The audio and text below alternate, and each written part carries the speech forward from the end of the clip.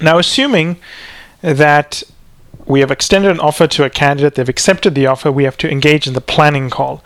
The planning call will occur anywhere from a week to 2 weeks after you have signed the non-disclosure agreement. It doesn't have anything to do with the payment of the program.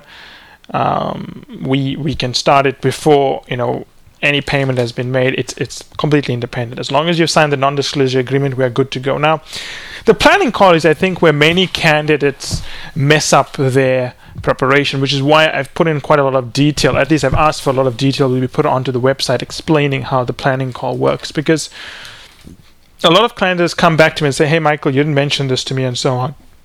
But we did mention it. I just feel that candidates don't take enough time to understand some of these important points, right? So now the planning call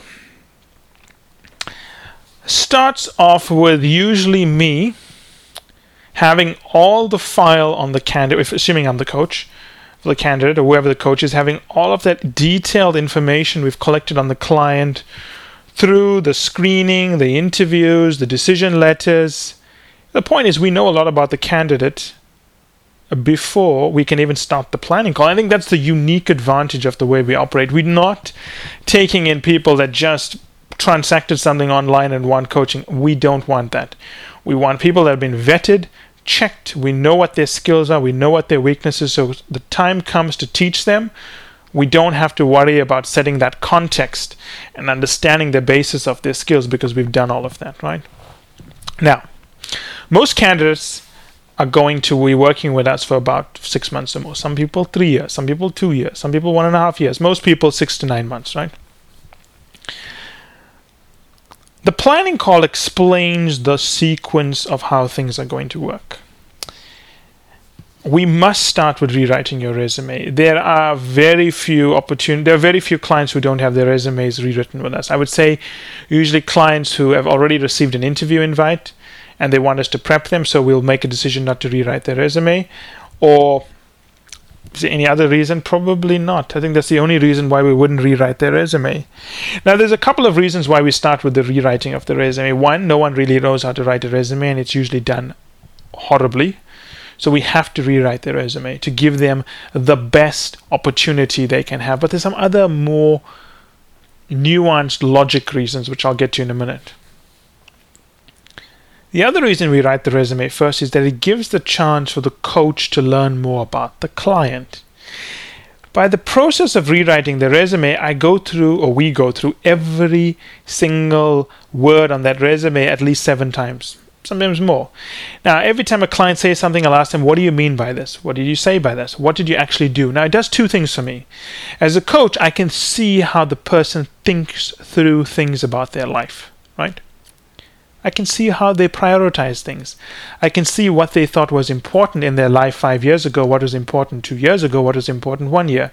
Why did they leave out this bullet about this accomplishment and put in this bullet? Why did they prioritize the fact that they built a decision methodology in their bullet versus telling me exactly what the methodology was for? All those things, countless little decisions they make, I am listening to everything and I'm questioning them, grilling them about it, right? So I get to learn about the candidate even more. But there's another more important reason here. When it comes down to giving them advice on fit, by the process of analyzing their resume, I can help them with their fit questions because I know their life as well as they know their life. When it comes down to writing their cover letter, I can critique it very carefully because I'm not just somebody who's reading the cover. I'm someone who knows their resume as well as they do. So those are the 2 important reasons for starting with the resume. Getting me to know the candidate, and because I get to know the candidate, I can structure the training program to fit their weaknesses and accentuate their strengths, but also helps me to help them with the fit and cover letter and so on much later. Also, if I know they're going to be weak in a certain area, I know how to emphasize certain things and de-emphasize certain things. So it's a very important part, right? So we start with the resume. Now, for a lot of candidates who don't have these great backgrounds, we have to start with the resume because they're going to be requiring networking. Now, to network, people must want to talk to you.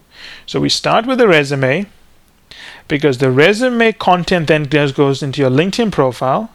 So that when you use LinkedIn to connect with people, they go back and look at your LinkedIn profile. And because your LinkedIn profile is built on what's in your resume, they like what they see on LinkedIn and they agree to speak to you. So because we use a heavy networking strategy to get interviews, the resume is fundamental to that approach. Because without a good resume, you don't have a good LinkedIn profile. Without a good LinkedIn profile, you don't get people to want to speak to you. And without people speaking to you, you have a very diminished odds of getting an interview, right? Now, that's very important for people to understand. The other thing people need to understand is that we can only start your case training once we finished your resume and started your networking. Your networking is going well, because we don't know how long your networking is going to take. If you are poor at networking, it's going to take us 6 months to get traction. If you are good, it's going to take us 2 to 3 months. Now, people always think, and this is important, people erroneously think networking is just writing to a McKinsey person, asking for coffee, and they've networked. That's not networking. That's a very, very, very bad coffee discussion. Networking is a process of getting someone to like you and wanting them to help you by you not asking for anything, right? It's like seducing them to help you. It's like dating, without telling them, please, let's just take off our clothing and jump into bed, right? It's nothing like that. It's about wanting people to help you. Now,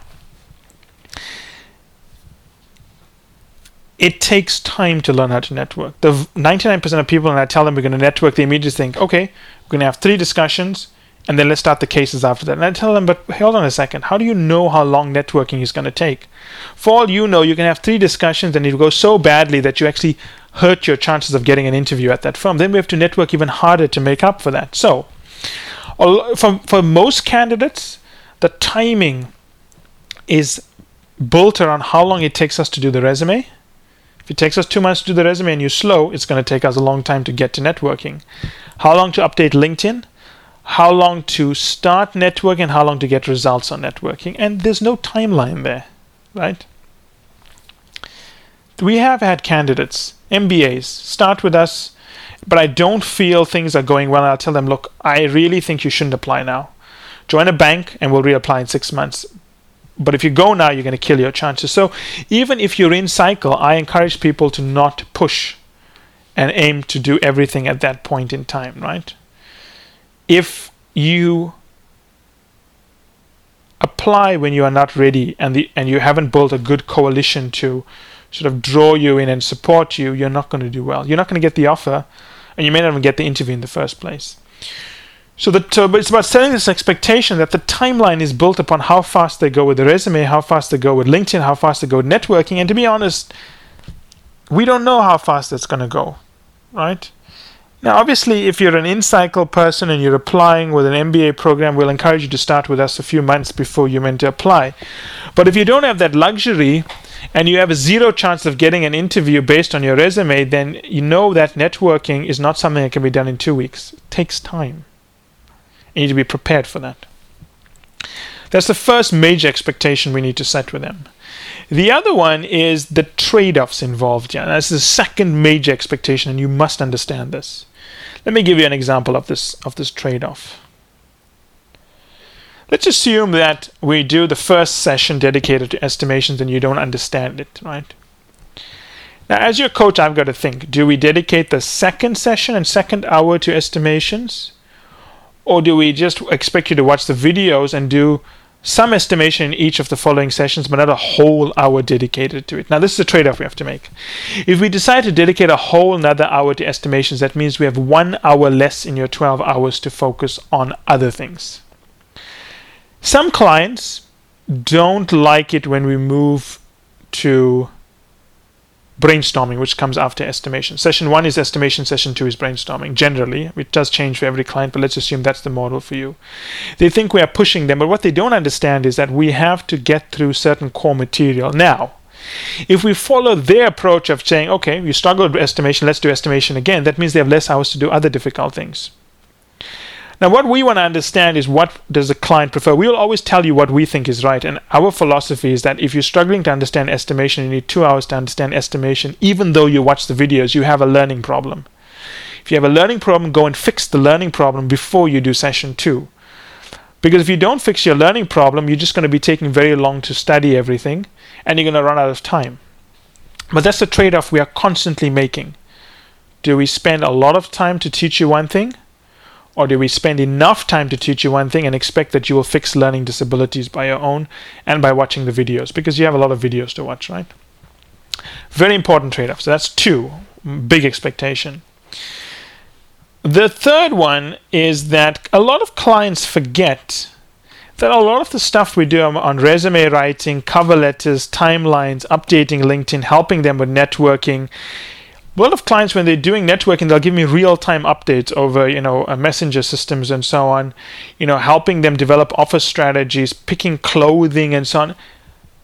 That's discretionary time that we, because we care about you, have decided to invest in you. But it is not time that's available, so that, I do make it clear to clients that sometimes I'm not going to be able to talk to you, but I'm going to try to do it. So don't get upset if we don't have time to allocate to check your resume twice a week or 3 times a week. We are making that time available to you, but it's outside the 12 hours. Now, there is no client of Firms Consulting that can ever say that we don't go above and beyond. We always go above and beyond. But it is at our discretion how much we're going to go above and beyond. And I'll make this very clear. There are some clients who are just not efficient. They are just wasting our time. And we just give them more time, it's just going to make the situation worse. So you ask a client, do they want more time? They always say yes. But we make the judgment call at the end of the day. And if we think that the extra time is not helping you, then we'll stick to the 12 hours. But if we think it's helping you, we'll go above and beyond the 12 hours. But all of that we do on resumes, LinkedIn's, cover letters, networking, that's discretionary time. You are only paying for the 12 hours, right? And the 12 hours only covers case training and probably 1 or 2 sessions of, PEI or fit questions. Everything else that we do is above and beyond. And if we don't have time to do it, we can't be held liable for that, because that's not what we are signing up for. And I think clients need to understand this, because we are so generous with our time, a lot of clients think that the resume writing time, the networking time and so on is things that they're entitled to. You're not entitled to that. That is just something that Firms Consulting does so much of us as an organization that clients have begun to expect it, and you shouldn't expect it. It is completely discretionary.